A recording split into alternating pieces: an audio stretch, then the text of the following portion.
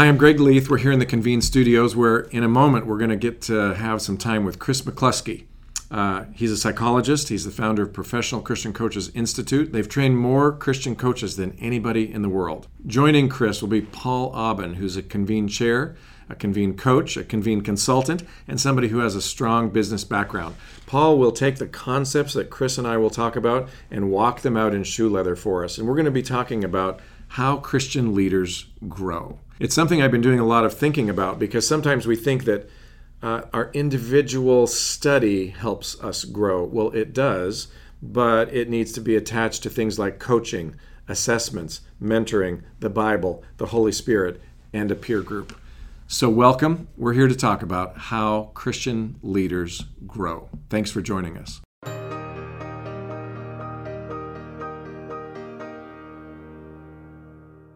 Well, I'm excited to be with you guys. Paul Aubin runs a couple of Convene groups and is the vice president for marketing for Convene and has had a long career in business and selling.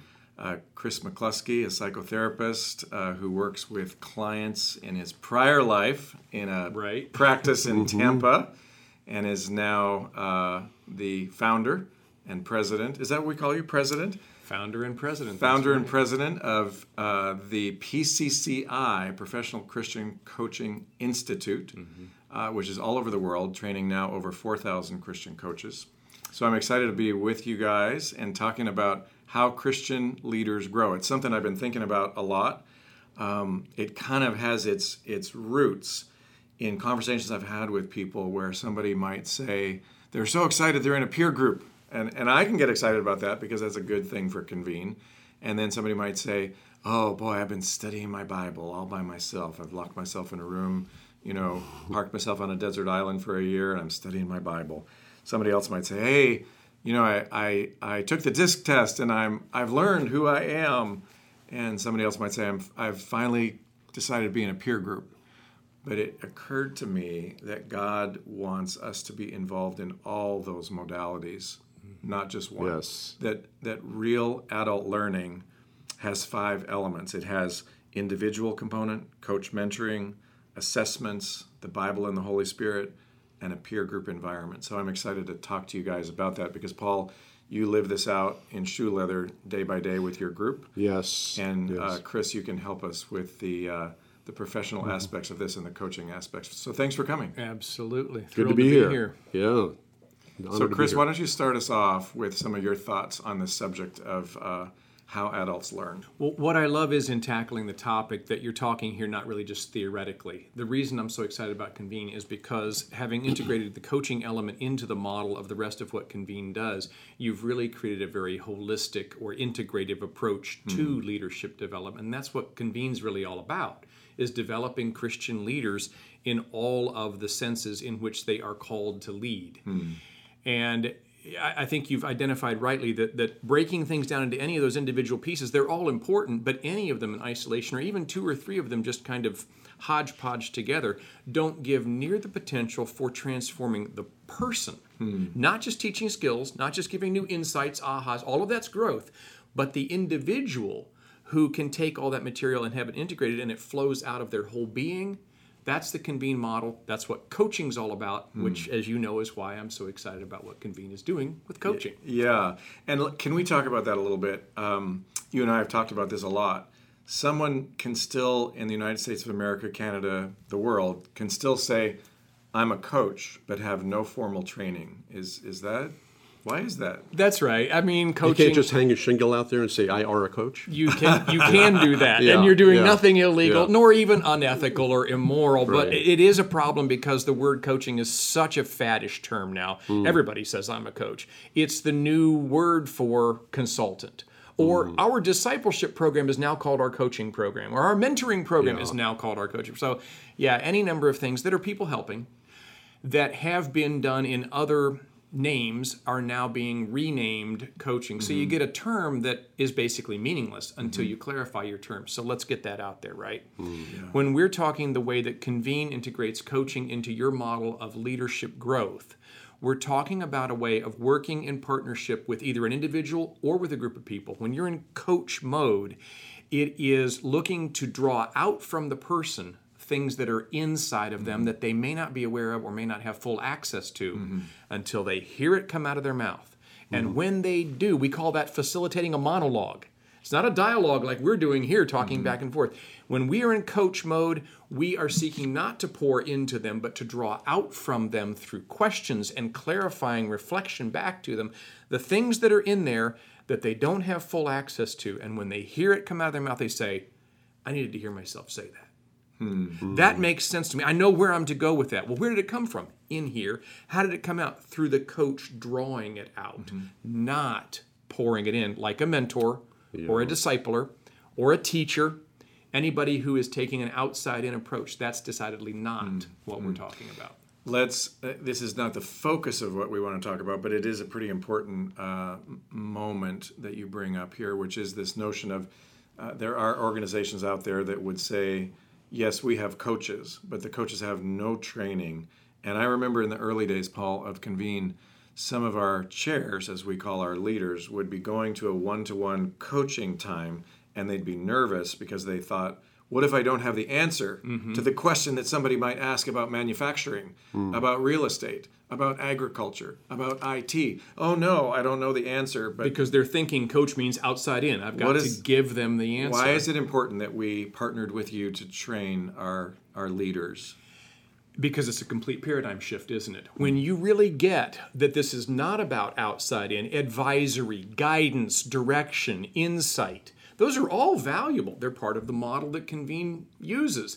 But when you're in coach mode, you're not doing any of those. And every one of us is going to get to the end of our bag when we go, I got nothing else in there to give you right now. Yeah, I got nothing from the outside to pour into you. But if I were to shift into a coach mode and seek to draw out from you, why all kinds of new vistas might open up for us. So you've trained over 4,000 people to be a coach in many, many, many programs that you have. But here we are sitting in the Convene offices, and you're saying peer groups are important, assessments are important, individual learning is important. An integrative Talk approach. about why that is from a psychologist's perspective. Yeah, a lot of times when people look at just personal growth on any plane, in this capacity we're talking specifically about leaders, but any kind of human growth, we have our go-tos, our favorite things. I love to read, so you've got a library full of books that you read. I love workshops. Yeah, don't look at my books. Everybody has their thing. I love to just cuddle up with my Bible and do my journaling. That's my thing, private retreat. All of those are good and important, and all of them in isolation are not going to be adequate because, again, we're looking to develop not just the mind or not just the skill set. We're looking to develop the person. There's a fancy word for that called ontology. Ontology is the study of being. Our personhood that we bring into every situation, when you're working ontologically, you're trying to work that whole person so that they can draw from any piece of self that a particular situation might require. Coaching, since it's not pouring in but is drawing out, is working ontologically all the time, drawing from those assessment insights that you got. You know, you took such and such an assessment. What did that tell you about, and what could you use in this situation? That book we were just discussing last week, the Bible study lesson, the conversation you had with your wife last week, all of those things can be brought to bear when you're in question mode as a coach because you're connecting, you're integrating all of what the person really has, may not realize they have until the coach asks them. Well, I can tell you that I was one of those outside-in coaches, and I did get nervous. I had anxiety and fear and worry and all those things because I wasn't sure if I'd be able to carry the day with their discussions. Well, you probably knew you couldn't carry it. I knew I couldn't. Every one of us Right? knows at a certain point, I got nothing. Yeah. But thank you for introducing us to this different way of doing it because now you just go into a coaching session and you don't really have to be prepared. The only thing you have to be prepared with is profound questions, right? If you ask the right questions, you'll take them down the path of self-discovery and they'll discover on their own, and you know all the benefits to that. Exactly. Well, your expertise is in a tremendous amount of self-awareness. How are you, Paul Aubin, showing up with this client in your being Right. so that you aid them in hearing their being? Yeah. We emphasize that when you're in a pure coach mode, the coach is largely invisible. They're like a little disembodied voice in the ear of the person, helping them. I go back to what we were saying about us dialoguing here, but you're helping the participant to facilitate a monologue, to just do some self-discovery, self-exploration until they hit pay dirt. And boy, when they do, you can hear it. Their countenance changes, their energy level goes up. They suddenly see all kinds of connections that we as the coach may not even know what in the world's going on for them. Right. But they're making connections, and that's what's important. Yeah, I think we don't want to rag on coaching and we don't want to rag on peer groups, but it is true that someone can lie to their coach, and it is true that someone can be silent and quiet in a peer group. It is true that someone can lie on an assessment and say that, I'm this, but the 360 assessment would say, oh, your people don't say you're that. But when we put the assessments, the 360, the individual learning, the peer group environment, and the coaching environment together, you almost can't escape, right? Townsend and Cloud say in their book, How People Grow, they say it's doubtful that anybody can actually grow apart from community. Yes. Right? Real learning happens over time in community. Would you agree? Yes, there's an old saying that we don't see things as they are. We see things as we are. So if we are always about taking into ourselves from learning and assessments and readings and experiences and all, but there's not a community around us who can help us with that other perspective and say, I don't think that's all that's going on here. And they can help draw us out to see a bigger picture. Yeah, everything ultimately, we were designed to be in relationship, and everything else ultimately going to lead us to a lot more insight and truth when we're in community. Do it in isolation, you're going to wind up doing some navel gazing at a certain point. And that doesn't happen immediately. There's several stages of a group and of a team, the evolution of a team. And what you're trying to get to, as you both know, is to get to that place of vulnerability and transparency through trust and through connection in that group. So I know in my group, initially we didn't get there. We had some community going on, but it wasn't really fake community. It was fake community. going through the motions, right? Right. Very well intentioned, knowing that it's valuable, showing up and doing the song and dance, but not really going very deep. So we went from a group of great ideas, phase one, where it's all about me, to the next phase, which is all about establishing best practices. It's about we. To the next stage, which was accountability, which is about us and performance, right? And then the last is high performance. So what I've found is as you go through that evolution of a team, that vulnerability and trust starts, and then you start getting real in the group as opposed to, if you look at the tip of an iceberg, we're going below the waterline, right? But that takes time. It takes trust, right? Well, exactly. It's over that time you're developing trust, and until there's trust, as Lencioni and so many others write about, you really don't have what you need in order to get the kind of transformational change. You can get incremental change, but transformation, again, of the person or of the culture, the work team, the company, that's only going to happen when there's deep trust because you've had that growth process over time as a community. Yeah. Paul, you have some stories, some real life stories from the trenches that are kind of walked out in shoe leather of these concepts of adult learning with people that you work with. You want to share some of those? Yeah, actually, the first one I was thinking of, I actually called a couple of my CEOs yesterday to see if they could reflect on their experience in the group. And I actually inherited the CEO group that's been around for over 15 years. And one of the members I called, he's been with us for 14 years at Convene, and he reflected back on a time actually before me, which I thought was a really good example. He was going through a mediation courtroom exercise. He was being sued by a contractor. And what the chair decided to do, which I thought was brilliant, was to set up a mock trial at the forum meeting. Wow. And each member of the team played a different role. One person was the judge. There were two attorneys. There were people in the jury. The black robe. Yeah. Oh, yay. And what this gentleman told me was what came out of that was that they all agreed that this person was getting too emotional. Their personality was coming through, and that would have really impacted the outcome of the trial negatively. So they all coached him on just stick with the facts, right, and don't get emotional. So then from there, the coach had some really good, the chair at that time had really good material to go ahead and coach this gentleman on how is he going to present himself at the trial with what he has to say. And what the CEO told me last night was that they saved over $200,000 in a settlement as a result of really winning the settlement, and he couldn't have done it without that peer group setting, doing the mock trial. So that's going, a step in.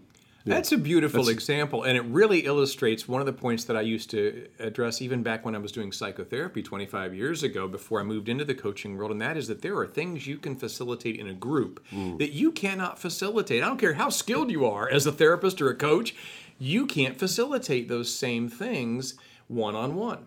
There's place for one-on-one, but the way that Convene integrates in the coaching element to a community who start to get used to the value that maybe they got last meeting. And now they're realizing, oh, maybe I could kind of play that questioning role and clarify something. And they're helping each other out. If they all trust each other and love each other and are invested in each other's best, then there are things that will happen in that community setting that just couldn't happen any other way, one-on-one or with a book or an assessment or so some why, other modality. As a psychotherapist, why would you say, what's the reason that that's true? I mean, Convene had some of its roots in tech Vistage ideology, which had, I think, 2 or 3 industrial psychologists who designed the fact that there was curriculum and coaching. So curriculum, coaching, and group. Why is group important? There might be somebody out there who you could talk to who would say, listen, I have a coach, I read a lot of books, so what do I need this group? I don't think I need a what group. What do I need a group for? That sounds Yeah. like a waste of a day. Well, first of all, I will say I practice what I preach. Although I am founder and president of this institute and we train all of these people in coaching, I have a coach. I'm on my 8th coach. I've always had an individual coach who is working with me around aspects of whatever I'm going on in my life personally and professionally. And I'm part of a group. And that's because in a mastermind group, I facilitate mastermind groups, but I also am a paying member of a mastermind group that's very like the Convene model because of the power of me being able to be there in a room full of others who have all of their differing backgrounds, but they know me because I've chosen to be known. I know them. And I may be speaking into their life or posing questions to them or whatever as part of my investment in their growth in that group. And 20 minutes later, they're turning around asking me questions or pouring into my life from that group, and they're seeing things that Chris McCluskey would not have seen. The group sees them, and everybody else is nodding their head, and I suddenly realize, again, I don't see the things the way they are. I see things the way I am. My group helps me to see more broadly the way things really are. They can be my eyes and ears. Or you may not want to recognize. There's this classic story in my life when we worked with the Center for Creative Leadership in Colorado Springs. Business Week said it was the #1 leadership training program in the country. So you were surrounded by psychotherapists in a group for a week. And there were all these great exercises. And so all these psychologists and all these people in the group said to this one particular person, you are whatever it was. You are to this or to that. And so he was arms folded, head down, crying on the table. He says, like, why didn't anybody ever tell me this? And it was really quite a moment. Yeah. So he was distressed and stressed. And that night he called his wife at home and said, honey, they told me da-da-da-da-da-da-da-da. And she said, and the program was $12,000. And she said, I could have told you that for free, but you weren't listening. Yeah, that's right. So the group was able to say to this person what he actually wasn't listening to, right? Yeah. She was saying you are whatever, but he wasn't listening. Yeah, and Chris, Greg and I were talking about this yesterday. We were talking about the fact that one-on-one coaching is very complementary with peer groups, right? This is what we're talking about now, and I got to thinking, my role as a coach is to take them down the path, asking profound questions to identify opportunities and issues, and then to be their cheerleader, encourage them, and then also be their accountability partner to get them the results. But with my 40 years of experience in business, that's still not enough, because I was thinking about my group, and with the 12 to 15 people I usually have around the table, that represents over 400 years, not 40, but 400. And to your point, it's a very diverse group with a lot of experience. And usually 2 or 3 people around the table that actually have specific experience and knowledge in that area. So they almost become like an affinity group. That's they good. split off later on. So you're saying you would have to be 400 years yes, old yes. to equal the group's experience. But you know, You'd be using a cane. But you know, I come from the pharmaceutical industry where I was head of Botox marketing. So I'm Maybe actually you are 400 years yes, old. so but my point is, what I can do is help set the table with this person, with this CEO or key leader, bring them to the larger group. There's 400 years of experience around the table. They come out with an outcome, and then it comes back to me, and I help them stay accountable. And the step in between is, they go to work. And can they actually execute on what they were told and what the next steps were that were identified in the group? Usually not without a coach's help. Without a coach's help. Because what happens the next day after the forum meeting? The tyranny of the urgent, right? Somebody leaves, somebody hasn't paid their bill, something, whatever. All the pain points that CEOs go through, they get distracted from that direction from the group. So then they have their coaching appointment 2-3 weeks later. The coach comes back and says, how are we doing? How are we doing? Right, asks, Right? right? Yeah. What have Yeah. you done lately? Actually, what I try to do is a week or two after the forum meeting is text them or call them and say, how can I be of help to you? How is that going? Right? So it really is, Greg, you and I talked about it yesterday, but the coaching and the peer group is really complementary of each other. They both need each other to really get the outcomes that these people are looking for. I want to riff off of a point that you're making, because the word that you used a moment ago was listening. When the husband wasn't listening to the wife, I could have told you that weren't for free. listening. Yeah, you weren't listening to me. All of us don't listen very well. It's hard to listen well, and one of the key skills that we train coaches in addition to powerful questioning, is active listening. When you're in coach mode, you are doing a lot of listening with the client, even for the client, stopping the client sometimes when they're in mid-sentence and you're saying, did you hear what you just said? Right. And the answer is, no, they didn't hear what they said it. They didn't hear the import of it until you as the coach caught it and said, say more about that. Right. What would that look like? How would that be different? You know anybody else that's done that? How did they do it? What change do you think that affected? You just stay in those questions with them, actively helping them to listen to the insights their spouses have given them, or the group is giving them, or the workplace is giving them, or the book that they read, or the assessment. They've got the material. They aren't listening inwardly as well as they will when they're in conversation with their coach, who's listening, again, kind of for and with them, to help them access and then implement what is in fact in there. It's not that, I need one more, degree? One more workshop? If only No, there's nothing more outside in. I need more ability to pull what's inside out and use it more fully. Yeah. But the world, for the most part, thinks adult learning is sage on a stage at another conference. So let's hear Mr. or Mrs. Famous give a talk and sell their latest book, and the talk is 40 minutes long, and I paid whatever, $2,000 for the event. There was 1,000 people there, and I just learned something. And I find that people take those notes, put them in the file folder called 2019 conferences, and move on with their life. It's not real adult learning. Real learning happens over time in community. Yeah, my father raised we kids with a phrase that many have heard, and that is that the real learning of anything starts when you begin doing. Ooh. So Thanks, Dad. thanks, Dad. Way to go. You mean I have to do something? Yeah. I got to implement. I got to iterate. I got to try that and then get some feedback. Check with that. Listen and see. Did that get me the result? If not, what do I need to tweak? Yeah. So let's talk about assessments for a little bit. I'm happy to talk about assessments when there's someone who's a psychologist in the midst, but some people would say that's just the way I am, and they don't really understand who they are. Bonhoeffer wrote a poem, Who Am I, from prison, and realized he might not be that person that he thought he was, and who was he really in Christ. But talk about the value of assessments like the DISC or the 5 strengths or the PXT, or I don't care what you do, Enneagram, it doesn't matter, but That's right. It's sometimes good to look in the mirror and then hold the mirror up to God. Talk about that a little Yeah. bit.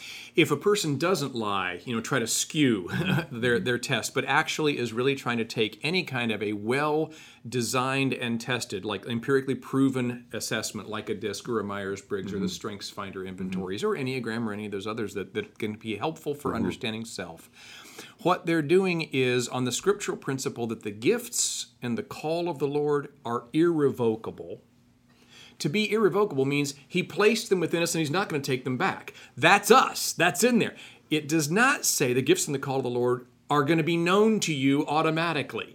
You don't get a manual or a blueprint when you're born. This is the way this kid's hardwired from the factory. The assessments help you in the self-discovery process if you'll use them and have someone help you to make sense of them. And then help you connect not just cognitively. Now, what does that mean? You are this kind of person, but where do you see that play out?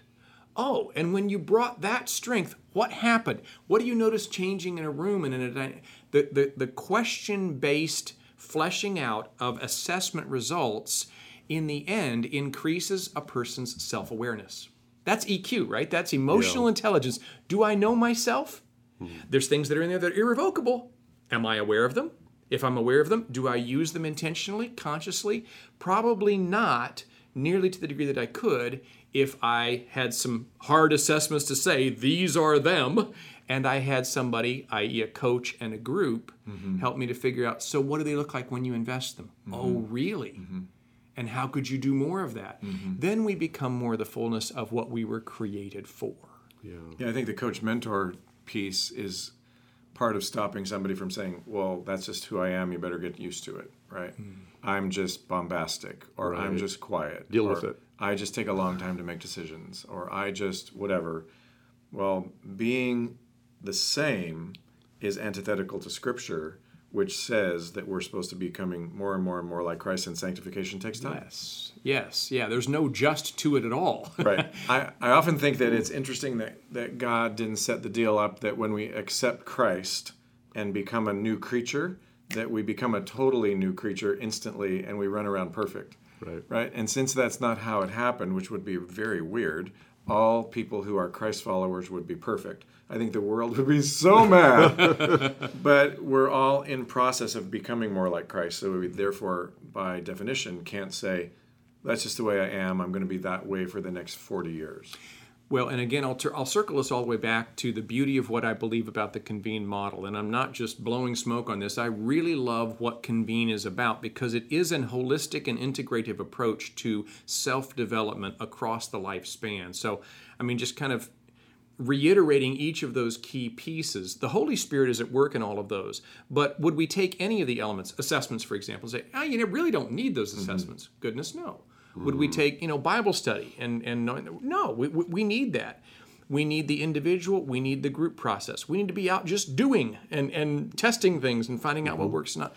But a holistic approach calls the individual to be always about a process of growth. We're never done.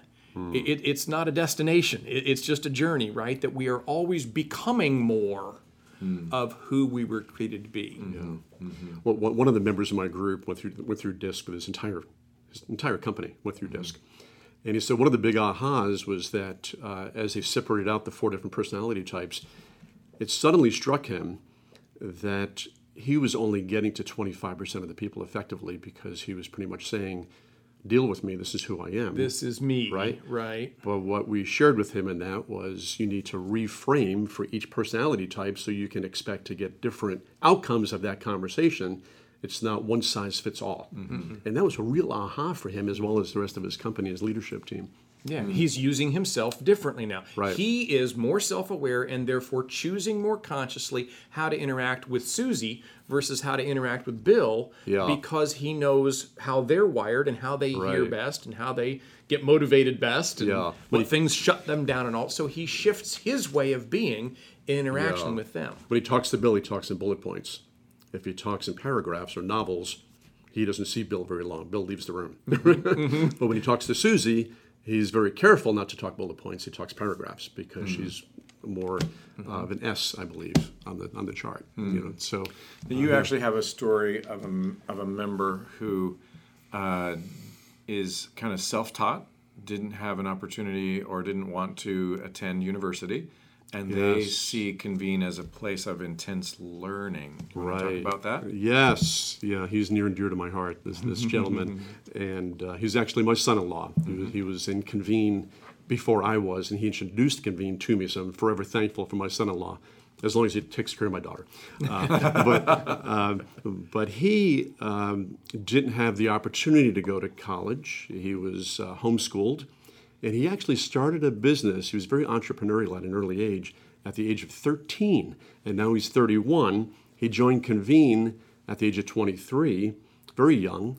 And he's told me on and on and on, as well as the people in our group, that his bachelor's degree and his master's degree has been earned through the learning process of Convene and being in 2 Convene groups now and having a couple of different coaches. And he's just so grateful for that, genuinely grateful, and you know him. I Yep. do know, and what he is doing on the business front is amazing, and what he's doing on the personal front Yes. is amazing. And Yeah. why?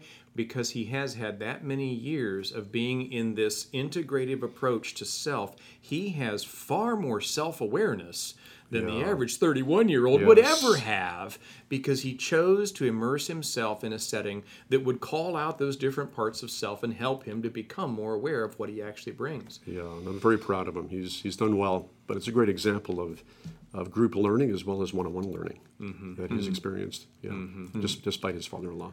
Yeah. Yeah, and I want to, at the same time we're saying there's some really good things about Convene, I want to say that there's some great things about the work that you've done teaching our chairs about how to be a better coach, because our retention of members has actually gone up since our chairs have become better coaches. I think the days are gone when it's the coach modality that is kind of pat you on the back, send you into the game, hoorah. That's not really great coaching. So thanks for the work that you've done to teach our chairs how to be better coaches. It's been a great privilege. It's one of my biggest joys in doing the work that we are, because it's multiplying the impact. When we can train not only a coach, but coaches who then work with others who are overseeing companies and in many ways changing our culture, changing the world, it's pretty exciting stuff to get to be part of. Yeah. You commented earlier that people will sometimes use a coach who isn't trained. The truth is, a lot of times even they are using a coach who is trained, but you have to go again back to the definition. The training, there's over 10,000 different training certifications. You can put your quarter in the bubblegum machine, turn the handle, and you're certified as a coach in this, that, or the other. But I do think it's important that the coach training that we're doing with the Convene chairs is based on the gold standard of the emerging field of professional grade coaching. That's the International Coach Federation. We are the largest Christian school that has all of our training approved by the ICF, the International Coach Federation. So we've got nearly 350 hours worth of training that we're providing to these chairs that meets the same standard that, for example, any Fortune 500 company. You look at recent studies now, about 40% of all Fortune 500 companies are saying, we use coaches with our executives and our work teams. Really? Are those ICF trained coaches? And the answer is yes. So if on that Fortune 500 level, they're saying, oh yeah, we use coaches, but we know what we mean by a trained coach. It's an ICF trained. Then we're saying here within Convene, that's what our coaches are, except they're also Christians. They're integrating in your Christian worldview, your faith, your moral construct, and honoring that. But within that, then, we are using a true professional grade coach approach, not just whatever the latest shiny piece of paper says, oh yeah, we're coaches too. Yeah. At Biola University, where I was for quite a while before Convene, there was the Rosemead School of Psychology that I'm sure you're familiar with. Right. And they used to train and teach that the third person in the counseling room is the Holy Spirit, right? There's the psychotherapist, there's the person who's the client, and then there's the Holy Spirit. Yeah. That's exactly right. And if the Holy Spirit is our counselor, as Christ said he was, Yeah. he's also our coach. Yeah. He's there in our midst. Even if the client isn't a Christian, right? If we're a Christian who is trained in coaching, we're bringing the Holy Spirit there and inviting him to be at work and calling forth from that individual what needs to be spoken. And the PCCI approach has really had a trickle down to our members and their companies. we had Cheryl Scanlon, my coach, come in and do a workshop at our retreat on leadership through coaching. And now all of the CEOs in my group have made the gradual transition from being high controlling to more empowering and asking more profound questions. And now when I coach them, they're almost evaluating me on the questions that I'm asking them. And they're saying, oh, Paul, can I use this? And you know what, Paul, you might want to rephrase that, because what I learned in PCCI was, so it's really having a profound effect down the line, not just to the chairs, to the members. Yeah. I love hearing that, because there you're creating a coaching culture, a different way of being for all of the employees, not just hierarchical top down. What does the boss say? Do we like that or not? Are we going to comply with it, or are we going to kind of go through the motions? Instead, you've got much more of a team coming together in an exploratory, discovery-based process of trust that says there's probably all kinds of great ideas that could be pulled out here. Who's got them? Can we draw from the brain trust of everybody? Yeah. It's a huge competitive edge. Yeah, it's a change maker. It really is. It's really making a big change, at least in my group. Yeah. I want to shift gears a little bit and have us talk to the person who's out there who might be listening, who says, listen, I'm frustrated that things don't sometimes go well. I think Townsend and Cloud like to call this spiritual poverty. The whole notion that due to the fall, we live in a post-Genesis 3 world, things aren't perfect. Thanks, Adam and Eve, you kind of didn't get it exactly right, so things aren't good, right? Adam's curse is not the ground is cursed, but that... not that work is cursed, but that the ground is cursed. And thorns and thistles, meaning things that aren't good and aren't perfect, are going to happen, right? And so people out there that are executives are thinking, why did the guy quit? Why did they not accept my offer? Why did the bank pull my loan? Why is, the light not working? Why did the $1 million piece of equipment not work the way I thought it would? Why did the China deal not happen? But that sometimes means that a CEO might think in their own prowess they can self-repair, and they're upset that things aren't working and they can't get it right. But really, that's helping them get closer to God if they play the cards right. So, would you speak to that person? It does provide opportunity for us to grow. It can sound trite, but the right response is, what does this make possible, right? Not why did this happen? I mean, we need to understand why so we don't keep doing it. But why is not usually your best question to camp out on. Right. It's to move you in a direction of discovery so that you can say, what else might work? What could work better? What could we do differently here? Who could help us in this, right? Yep. Opening up that opportunity for discovery. What does this make possible? The truth is, as you said, yes, work is going to be hard. But it's also one of those things that Christ said, in this life you're going to have trials, but be of good cheer. I have overcome the world. Take my yoke upon you. My burden is light. Jesus was a carpenter. He made yokes. I think he knew that yokes are fitted to each of us. We have a yoke to pull, but it's light and easy, not because life's a cakewalk, but because it's built for us. Those same irrevocable gifts and talents and all, they're fitted for the work that we have. So embrace the challenge. Embrace the frustrations, the disappointments, and don't stay too long in the why. Just the what. What now? What else? What could be different? I lost a deal one time when I was selling for ServiceMaster. I was selling this particular university, and the deal was done, and everything was a go, and they had a change at the top, new president, and I went into the vice president who I'd been working with. It was a big deal, and he said, the deal's off. And I said, oh my gosh, why is this happening? And he didn't mean to say this in kind of a hit me kind of way, but this was in a theological way. He said, simple, it's none of your business. And I was like, wait a minute, you don't mean it's none of my business. You mean it's not my place to question God as to why this happened. He never said he would tell me why something didn't go well. It is due to the fall. There's weakness. There's things that don't work. There's thorns. There's thistles. And God might never tell me why. Ever. And that felt really good to me. Like, I don't have to figure this out. Yeah. Paul, do you have another real-life shoe leather example of a member that just revolves around any of these stories at all? Well, we haven't talked a whole lot about the holistic approach that we take, right? There's opportunities as a coach to go there to ask those questions, because sometimes as coaches we tend to focus on the business questions at hand because they're all business leaders. But questions that I like to ask, and a lot of my fellow convene chairs and coaches like to ask, are, how would your wife feel about this decision? Right? How is that going to impact your parenting with your children? What about Susan, who's 6 years old? Do you really want to make that move across the country? Do you want to merge with that company? How is that going to impact your family? What about your health? I know you wanted to lose 20 pounds over the next quarter or so. How is this going to impact that? What's the next step you want to take in your faith? Right? So all of those other components of our lives, we have an opportunity as a coach, as well as a group of community that we're in these peer groups, to ask those questions in the group as well. So, yeah. Well, those are good examples of coaching type questions because, for one thing, they're not leading questions. You are raising a context that you as their coach are aware of, that they have a child or that they have a spouse or that they're considering this situation.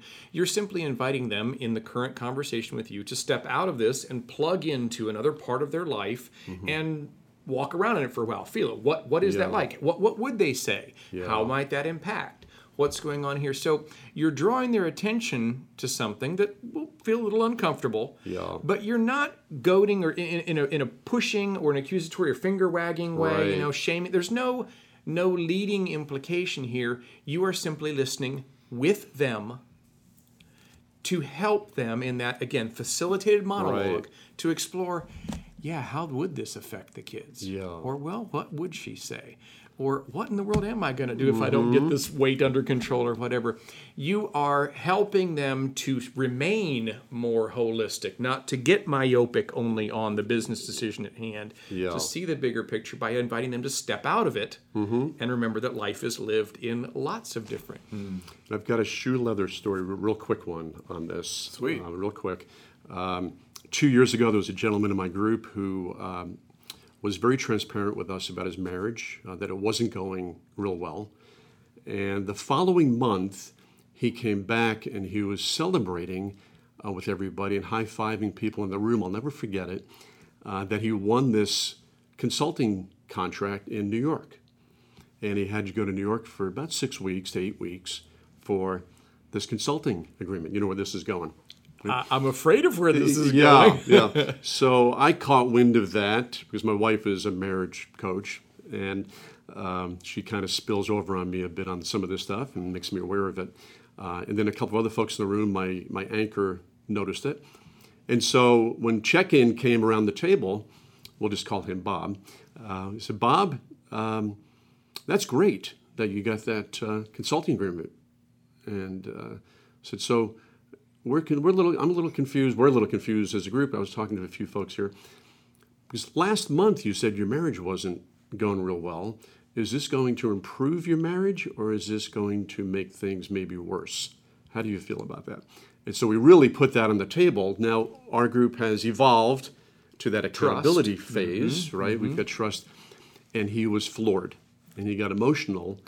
And the solution we come up with as a group was, he doesn't need to go there for the full 6 to 8 weeks all at once. He can perhaps go for a week at a time, come home on weekends, or really condense that. And in the end, that's what we ended up doing with him, and he ended up agreeing to. It was more of a hybrid approach where he was home more. And so that was just an example of this group who, they're a bunch of business leaders, but leaning into the care and love that they had for this gentleman, and just questioning him about his decisions and how it was going to impact his marriage.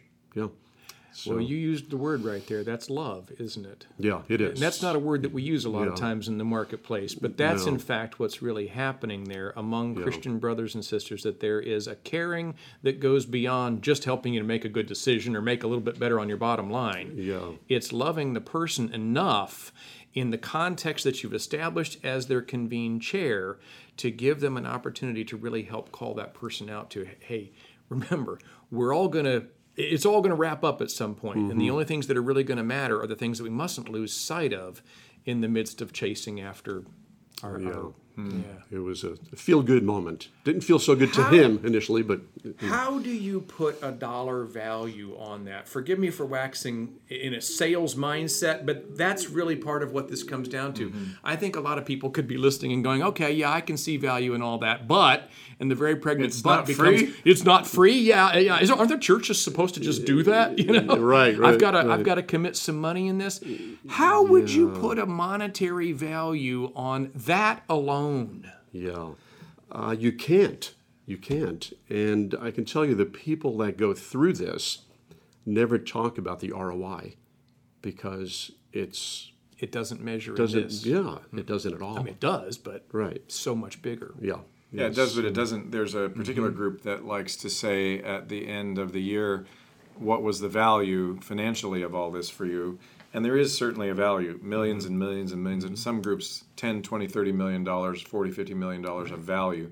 But you can't value a saved marriage. You can't value a relationship with a kid. You can't value a relationship with a partner that you parted ways that is still good, right? Yeah. So it's been a joy talking to you guys. It's been great, been fun. I can't think of a better couple of guys to be able to talk about this. The real life side of things, Paul, with the work that you're doing as a coach, and the psychological aspect of things with you, Chris. Really, that all leads to healthy leaders, both professionally, spiritually, mentally, emotionally, in all areas of life. That's how Christian leaders grow. So it's a joy to talk to both of you. Thanks for coming in. Well, thanks for having us. Yeah, no doubt. Great privilege. Been wonderful. Thanks.